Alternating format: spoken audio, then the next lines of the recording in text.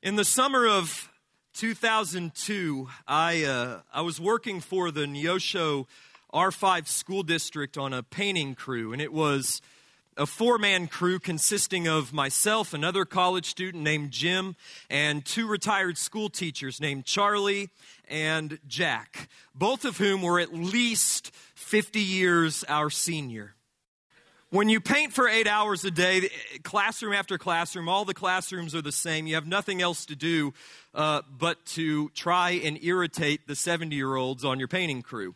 And so Jim and I would engage them in various conversations that we knew would get them riled up. And politics was a sure bet. So we would get them to begin talking politics, and knowing that Jack and Charlie like to argue with one another. Jack being a Republican and Charlie being an old school Southern Democrat who remembered the good old days of JFK but bemoaned the moral drift of his party because he was a Christian. He was staunchly opposed to same-sex marriage and abortion, and so he was kind of he called himself a man without a party.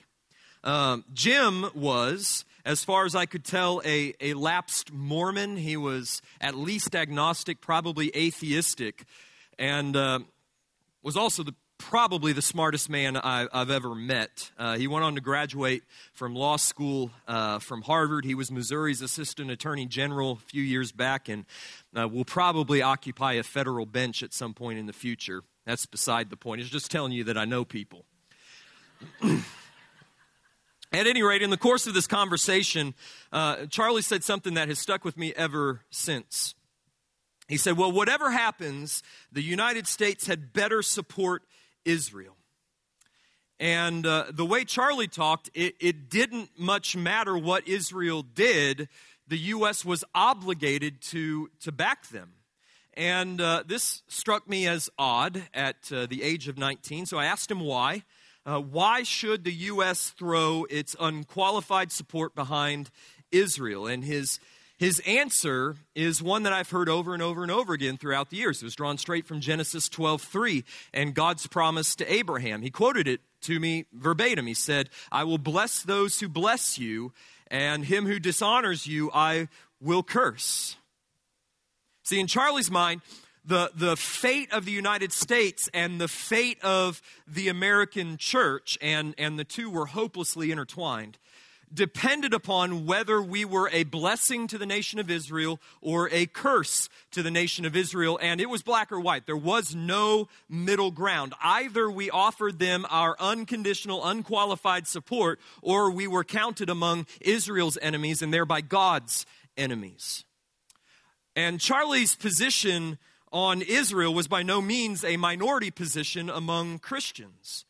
When I was growing up, it was not at all uncommon to see bumper stickers that read, "This Christian stands with Israel." Many of them were in our church parking lot. Churches would sometimes hang the Israeli flag, the blue Star of David in between the two parallel blue stripes on the field of white. They would hang that Israeli flag right in the front of the church sanctuary between the American flag and the Christian flag. Israel My Glory magazine graced church foyers sitting right next to our daily bread. And all of this interest in and support for Israel was undergirded by a theology called dispensationalism, which is a big word, but you don't have to be scared of big words because we'll define them for you. It's a theology you've all heard of, whether or not you knew the label to call it. Dispensationalism is a way of understanding God's relationship with the Jewish people, Israel's relationship with the church, and the way that these relationships will play out at the end of the age. Dispensationalism is a complex, some would say overly complex, theological system, but essentially it rests upon three main truths with regard to Israel, the church, and the end of the age. Number one, God made an unconditional and everlasting covenant with the Jewish people that includes the promised land of Canaan as an everlasting possession. Therefore, the land of Canaan, modern-day Palestine, belongs to the Jewish people by divine right. Number two, the church and Israel are two separate entities in God's economy. Two separate entities under two separate and distinct covenants. Israel relating to God by means of the Abrahamic or Mosaic covenant, and the church related to God through Christ by means of the new covenant. This present age in which we live, they will call the church age, and it is, in their view, a parenthesis in God's plan for Israel, during which God's grace and His salvation are poured out upon the Gentile nations. And then number three, at the end of the age, God will rapture His church, turn His face once again toward the Jewish people, and bring to fulfillment all the promises made to Israel throughout the Old Testament, including and especially the promise of the land. Israel will then be brought to faith in Christ, at least in the most responsible takes on dispensationalism. Then the Messianic kingdom will be inaugurated. It will last for 1,000 years, and Jerusalem at that time will essentially serve as the capital of the world.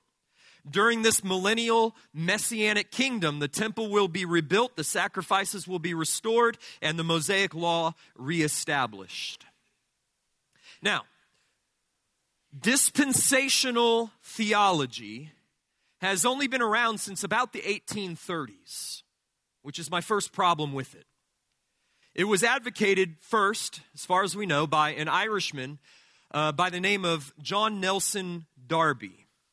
It gained a foothold in the United States, particularly among Baptists in the middle of the 19th century, was popularized through the ministry of D.L. Moody, among others. But dispensationalism really gained its entrance into the mainstream of American evangelicalism through the publication of the Scofield Reference Bible. Raise your hand if you or your parents had a Scofield Reference Bible. The rest of you probably should check your salvation at the door. I mean, it was in the home of every evangelical household in the first half of the 20th century. And C.I. Scofield, was dispensational to the core. And in his notes at the bottom of the Scofield Reference Bible, this theology was promulgated. Dispensationalism received another tremendous boost of credibility in 1948 when Israel was granted statehood. And then again in 1967 when Israel won an improbable, some would say miraculous victory in the 6 Days War. It seemed to many evangelicals that the end of the age was upon us and that God had remembered His Jewish people. He turned His face once again toward Israel, and we should probably look up to the skies because the rapture is soon to come. Dispensationalism continued to solidify its foothold in popular evangelicalism through Hal Lindsey's 1970 bestseller, The Late Great Planet Earth. In the 1980s, through the rise of the televangelists, nearly all of whom were dispensational. And in the 1990s, through Tim LaHaye and Jerry Jenkins' mega best-selling series, Left Behind. Although, from my little perch at least, dispensationalism seems to be waning in influence in American evangelicalism, and by the way, it never really caught on in the rest of the world. It remains today an influential theological system, and it continues to inform the churches, the American churches, that is, view of Israel, which in turn continues to drive the United States' foreign policy toward Israel.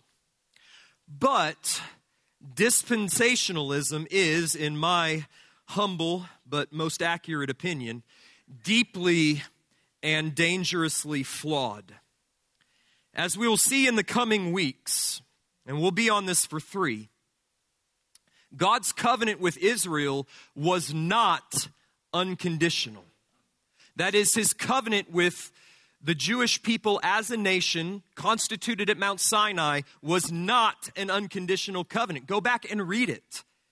It was conditioned upon their faithful obedience. How many times in the book of the law did God say, if you will obey my voice and obey my statutes and my laws, then you will be blessed and you will remain in my land. If you don't, I will spew you out of my land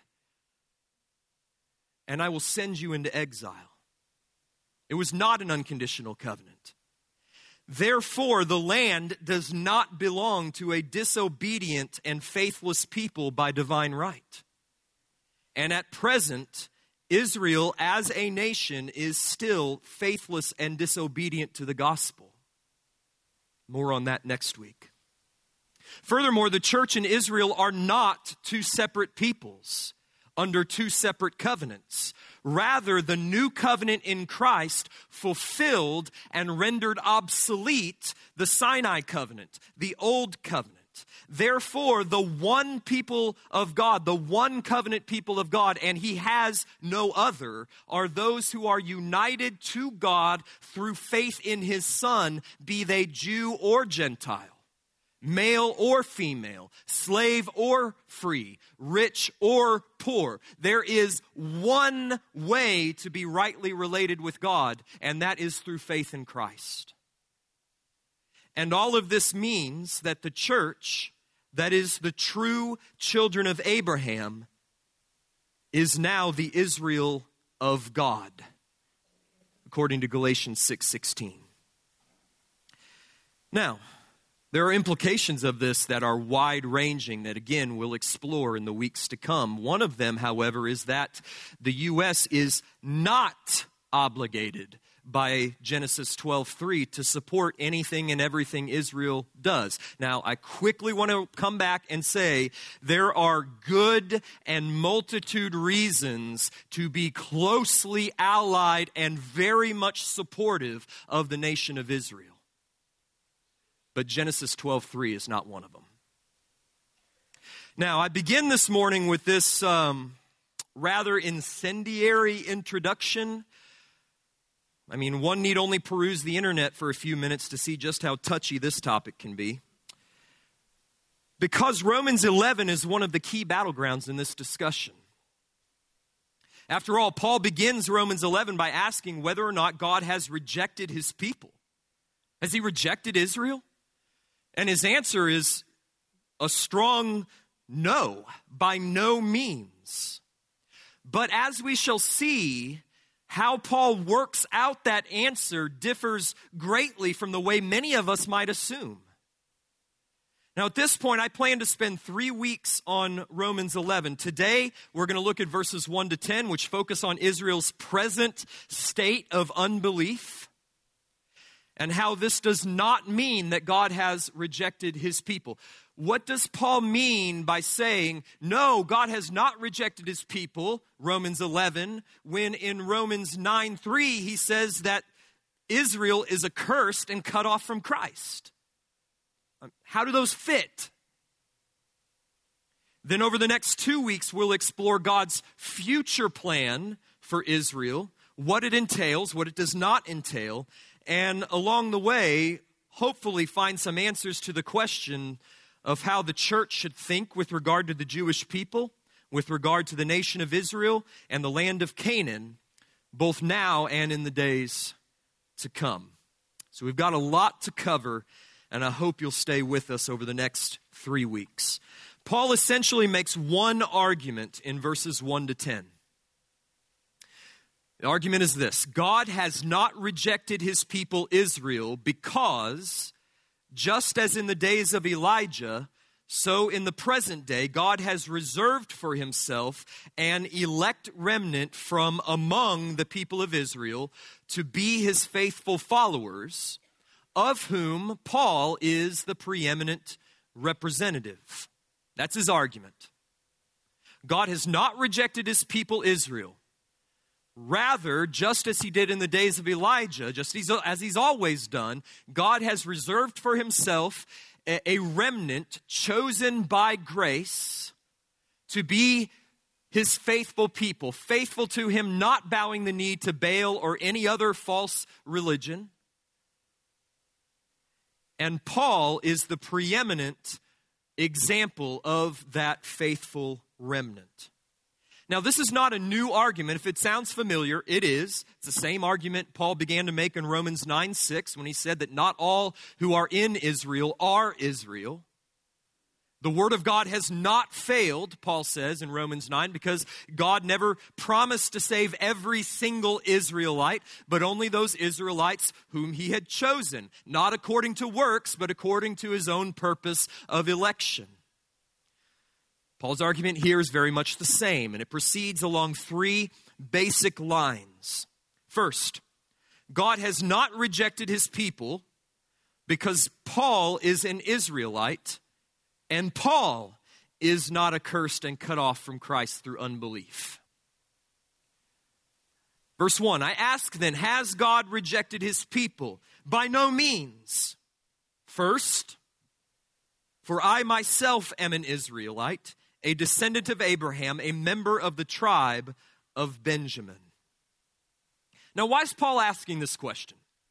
Paul's asking this question because if we did not have access to the book of Acts, if it wasn't in our Bible, if we never read it, if we didn't know the story of Pentecost when 3,000 Jews were converted to Christ, if we didn't know the story of the first several years of the Jerusalem church when the Lord was adding to their number day by day those Jews who were being saved, if you lived, say, in Rome in the mid-50s AD, then you might be under the impression that God has completely cast off Israel from the covenant and that his saving mercies are now entirely focused upon the Gentile nations. Why? Because when you look around, you see just a few Jews in your congregation and almost entirely Gentiles being converted to faith in Christ.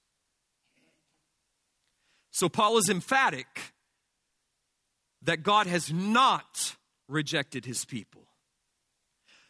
The hardening that has come upon Israel is not total. Rather, as Paul will say in verse 25, it is partial. And the first evidence that God still has a plan and a purpose for Israel, that God still has mercy for Israel, is Paul himself. See, Paul emphasizes his Jewishness in three ways in verse 1. First, he says, I'm an Israelite, which is a reference to Paul's national identity. He's of the nation of Israel. He's of the descendants of Jacob, whom God brought out of Egypt and whom he constituted as a nation there at the foot of Mount Sinai. Secondly, he says, I'm a descendant of Abraham, which speaks of his ethnic identity.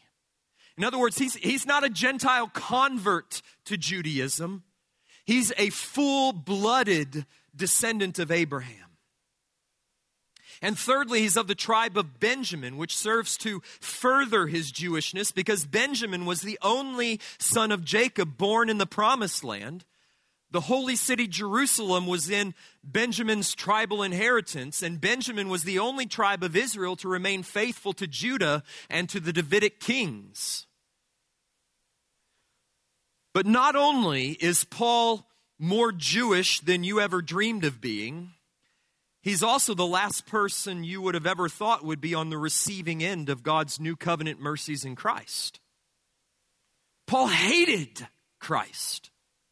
He hated the church. He hated Christians.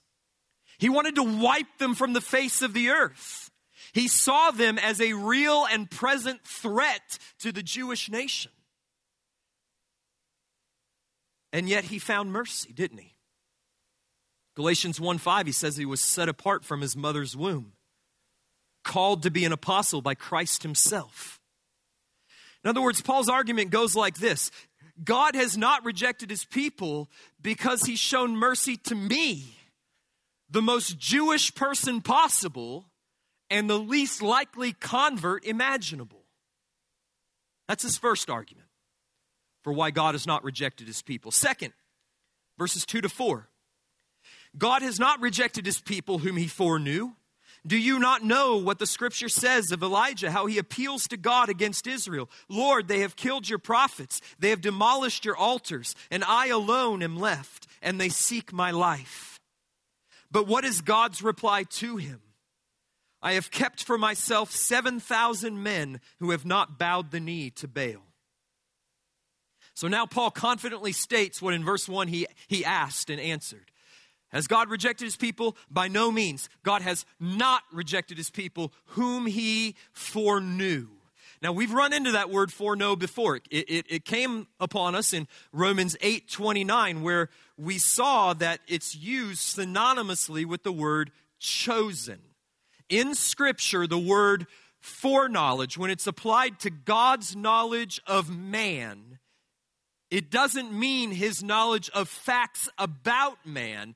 It means his electing love set upon man, his choice of man, his election of man. Let me give you just one example, and you can refer back to that sermon to see the many more that I gave as we walk throughout Scripture to show that to be true. The one example, and the one that I think is in the back of Paul's mind when he says God has not rejected his people whom he foreknew, is Amos 3:2. In Amos 3:2, the Lord says concerning Israel, you only have I foreknown of all the families of the earth. You only. I haven't foreknown any of the Canaanites. I haven't foreknown the Egyptians. I've foreknown you only, which clearly shows that it cannot refer to knowledge of facts about them, things about them, because God knows all facts about all people, in all places, at all times, in one eternal act. It wouldn't make any sense for God to say, I foreknew facts about you only. It must mean something else. There's a decisive element in God's foreknowledge, an electing element in God's foreknowledge. Amos means God chose Israel out of all the families of the earth, and it is Israel's election which Paul points to in verse 2, and which forms the basis for his confidence that God has not rejected his people. Okay, I find evidence for this interpretation of verse 2 down in verse 28. If you look at Romans 11:28, Paul says, as regards the gospel, they are enemies for your sake. We're going to come back to that verse, but just look.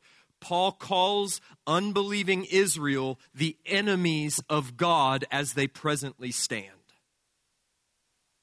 But as regards election, they are beloved for the sake of their forefathers. For the gifts and the calling of God are irrevocable. See, God makes no mistakes. Those whom he chooses, he saves.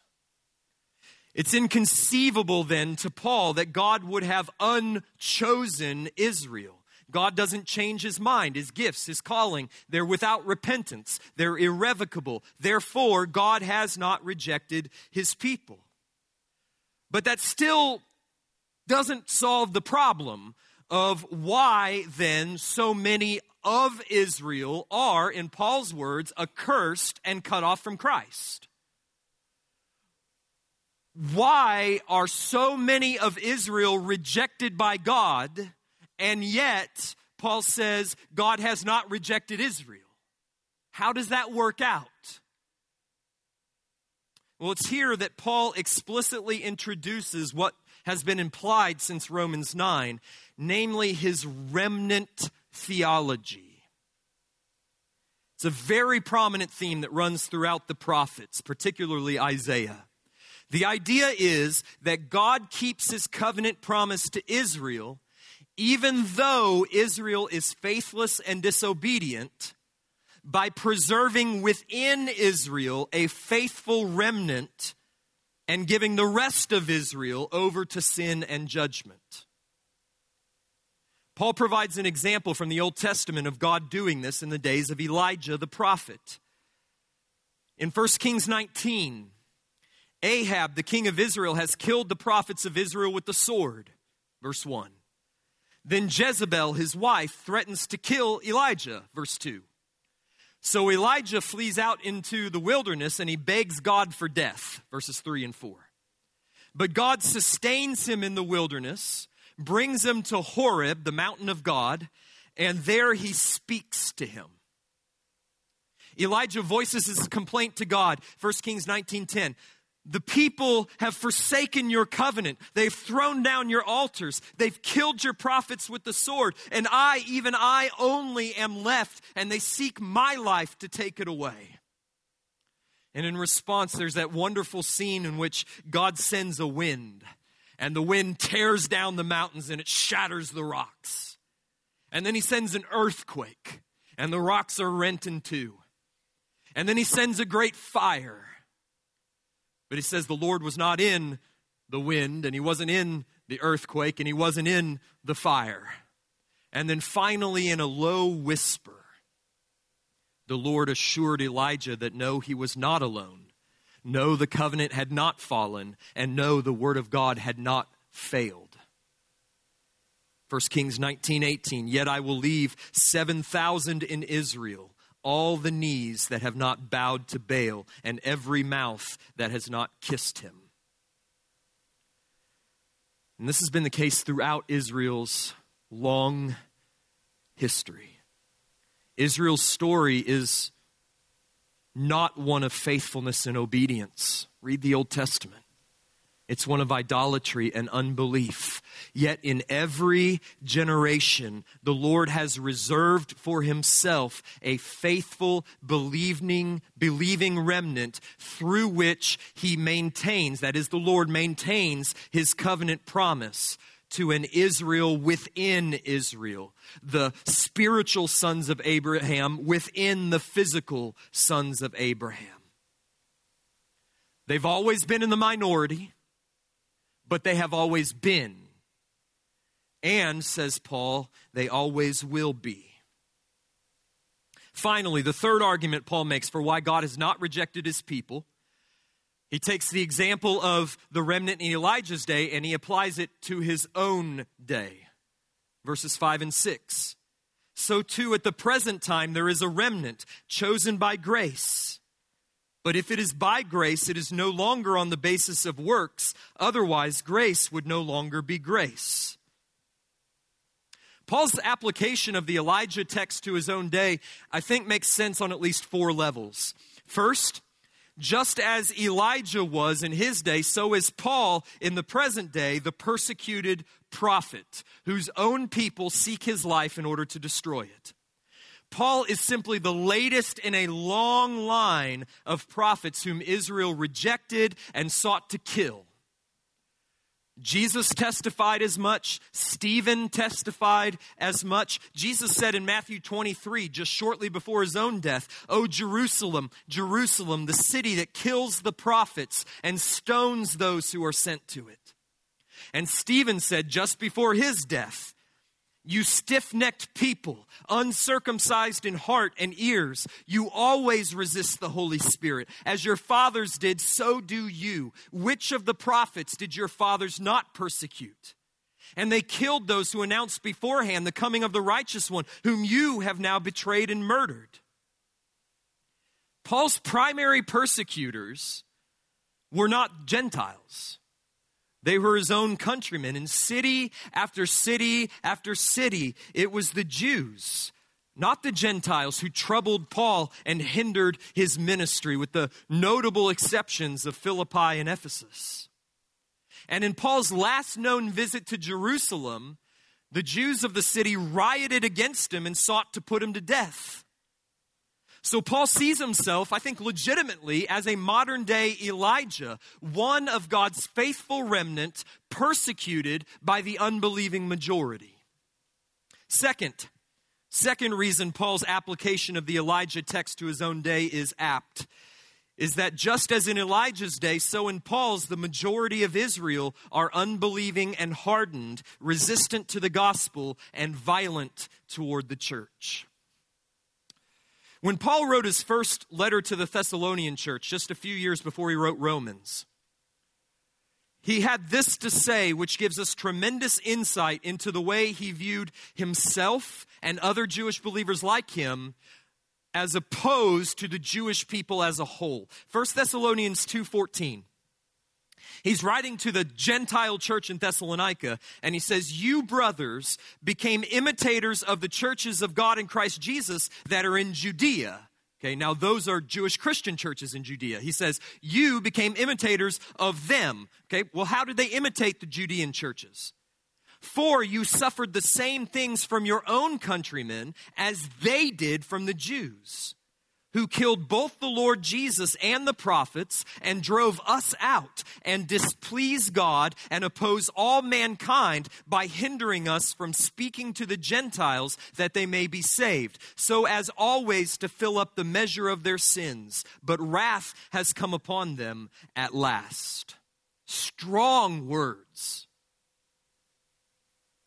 In other words, the churches of Judea, churches comprised almost entirely of Jewish Christians, according to Paul, were under constant assault from the Jewish people. And I want you to note the strong remnant theology in this passage. In Paul's mind, those churches in Judea are like the 7,000 in Elijah's day who had remained faithful to Yahweh and had not bowed the knee to Baal. The rest of the Jewish nation were like the rest of Israel in Elijah's day, namely unbelieving and resistant. Third, just as in Elijah's day, those who were not a part of the remnant, just as in Elijah's day, those who were not part of the remnant were committing idolatry, right? They were bowing the knee to Baal. Even so, in Paul's day, unbelieving Jews were and are doing the same. Now, this is not to say that unbelieving Jewish people are pagan, that they're involved in pagan idolatry. There's no evidence to suggest that that was the case in Paul's day. It's not the case in our day. It seems, at least historically, that their exile in Babylon cured them of their addiction to paganism. Rather, the idolatry of first century Judaism and 21st century Judaism is far more subtle. They've turned the law into an idol. In essence, they treat God as a pagan deity who can be controlled, either pacified or assuaged or coerced by their works of the law. If an idol is by definition an object in which you trust rather than God to protect you from evil, to provide you with good, then the law was the idol of the Jewish people. Furthermore, they turn their Jewish identity into an idol. They turn their ethnicity into an idol. They imagined that their right standing before God was a result of their physical descent from Abraham. Witness John the Baptist's interaction with the Jews in Matthew 3, or Jesus' interaction with the Jews in John 8. Finally, I would add that they had turned the temple and the sacrifices into an idol, at least until the temple was destroyed in 70 A.D., which is one of the main points driven home by the author of Hebrews. See, once the final sacrifice for sin had been offered, namely in Christ upon the cross, no further sacrifice for sin was required, nor would it be accepted by God. The sacrifices that continued then to be offered in the temple were a blasphemous rejection of the once-for-all sacrifice of Christ, which is why the author of Hebrews, a Jewish Christian himself, writes to a Jewish Christian congregation and says, stop going to the temple. There's nothing for you there other than the anger of a God who is an unquenchable fire. Serious stuff. So yes, the Jews of Paul's day and ours were just as guilty of idolatry as Israel in Elijah's day. Finally, just as in Elijah's day, so in Paul's day, this remnant of Jewish believers is chosen according to God's purpose of election, not according to works, but according to him who calls, says Paul in Romans 9:11. And Paul, once again, is absolutely emphatic on this point. The remnant in Elijah's day were chosen by grace, he says, not on the basis of works.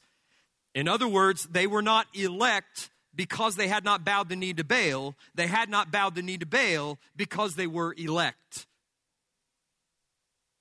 This is the force of Paul's addition to his quotation of 1 Kings 19:18, where he has God saying, I have reserved for myself 7,000 men. I've kept them. I did that. They were chosen by grace, preserved from idolatry, brought to saving faith by the sovereign electing grace of God. Paul says, so too, in the present day, those Jewish believers like me, he says, who comprise the remnant were chosen by grace apart from works. In other words, they were elect, or they were not elect because they were believers in Christ. They were believers in Christ because they were elect. And I'm not sure how Paul could possibly be clearer. Election is by grace apart from any mixture of works or merit. That's how antithetical works and grace are. If works are taken into account at all, even if it's 99% God's willing and working and only 1% ours, that 1% that is ours becomes the decisive element that distinguishes us from those who do not believe, and it becomes the grounds in which we will boast, which is the very reason why God designed salvation to be according to his election of grace to begin with, that no man would boast before him. The moment that you allow works in the back door, the moment that you allow yourself to say, I'm saved because, and the way you fill in the gap is something that doesn't reside in God's free and sovereign grace, that is your grounds for boasting. And Paul says, no, there's no grounds for boasting. Otherwise, grace is no longer grace. Now, do you see how that destroys the popular view of election, which says that God's choice of us is based on his looking down through the corridors of time and seeing who would first choose him? Notice that Paul does not contrast works and faith, which he does in other places. He contrasts works and grace. It can only be one or the other. Either our salvation is in the final analysis the result of God's doing, God's willing, God's working, or in the final analysis it's the result of our willing and our working, even if it comes with a good deal of God's help. And Paul says that's not grace. Grace must be utterly free, under no compulsion or obligation of any kind. Otherwise, it's not grace. If God's election were based upon our foreseen faith, that would make God the responder and us the decider. That would not be an election according to grace. That would be an election according to faith. And boasting would not be excluded. Don't shy away from the doctrine of election. Let God be God, and let God be gracious. There's one more movement of this passage that we need to examine briefly, and it's verses 7 to 10, where Paul explores the other side of the election of this remnant.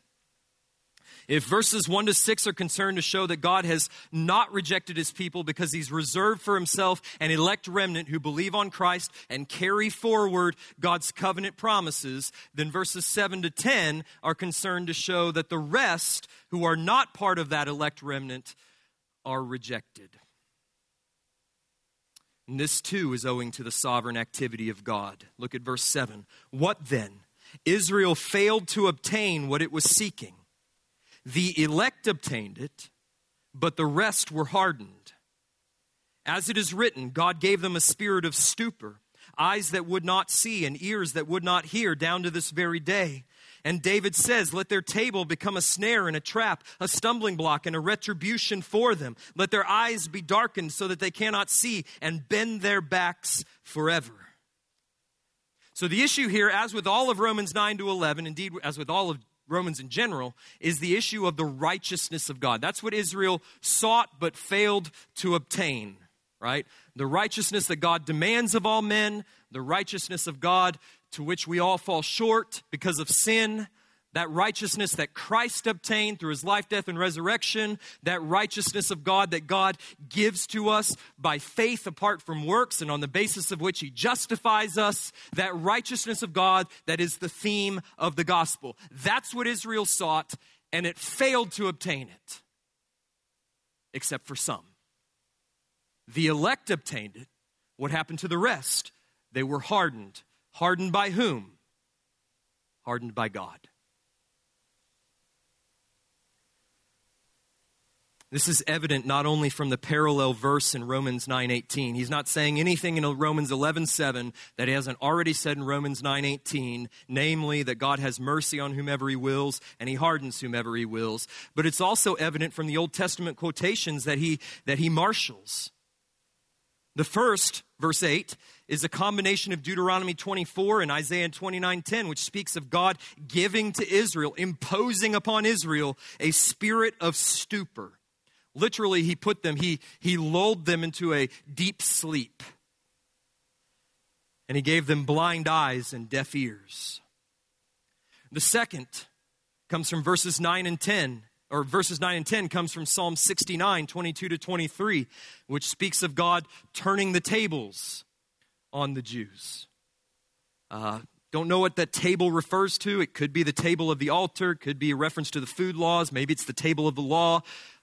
Whatever it is, it's something that they're trusting in, and it becomes to them a snare and a trap, a stumbling block, and the instrument of God's retribution upon them. David was speaking in Psalm 69 of his own enemies in the original psalm. Now Paul applies David's words to the enemies of Christ. Listen, you can soften Paul's language in Romans 9 to 11 if you want, but you'd be twisting Scripture. It means what it says. I suggest rather that we let God be God. We leave election and reprobation, mercy and judgment to God. At any rate, the hardening of the majority of the Jews in Paul's day and in ours is not the main point of Romans 11. It is, as we will see next week, a means to the end. Over the next 2 weeks, we will see that this hardening of God upon Israel is partial, not total. It's temporary, not final. Look down at verse 25. I'll show you where we're going and then we'll close. Lest you be wise in your own sight, I do not want you to be unaware of this mystery, brothers. A partial hardening has come upon Israel. Remember the main point of Romans 11. God has not rejected his people. There is an elect remnant chosen by grace who believe on Christ and carry forward God's covenant promise. It was true in Paul's day, of which Paul was the preeminent example, and it's still true in our day. Witness the pockets of Messianic Jews found in almost every Jewish community around the world.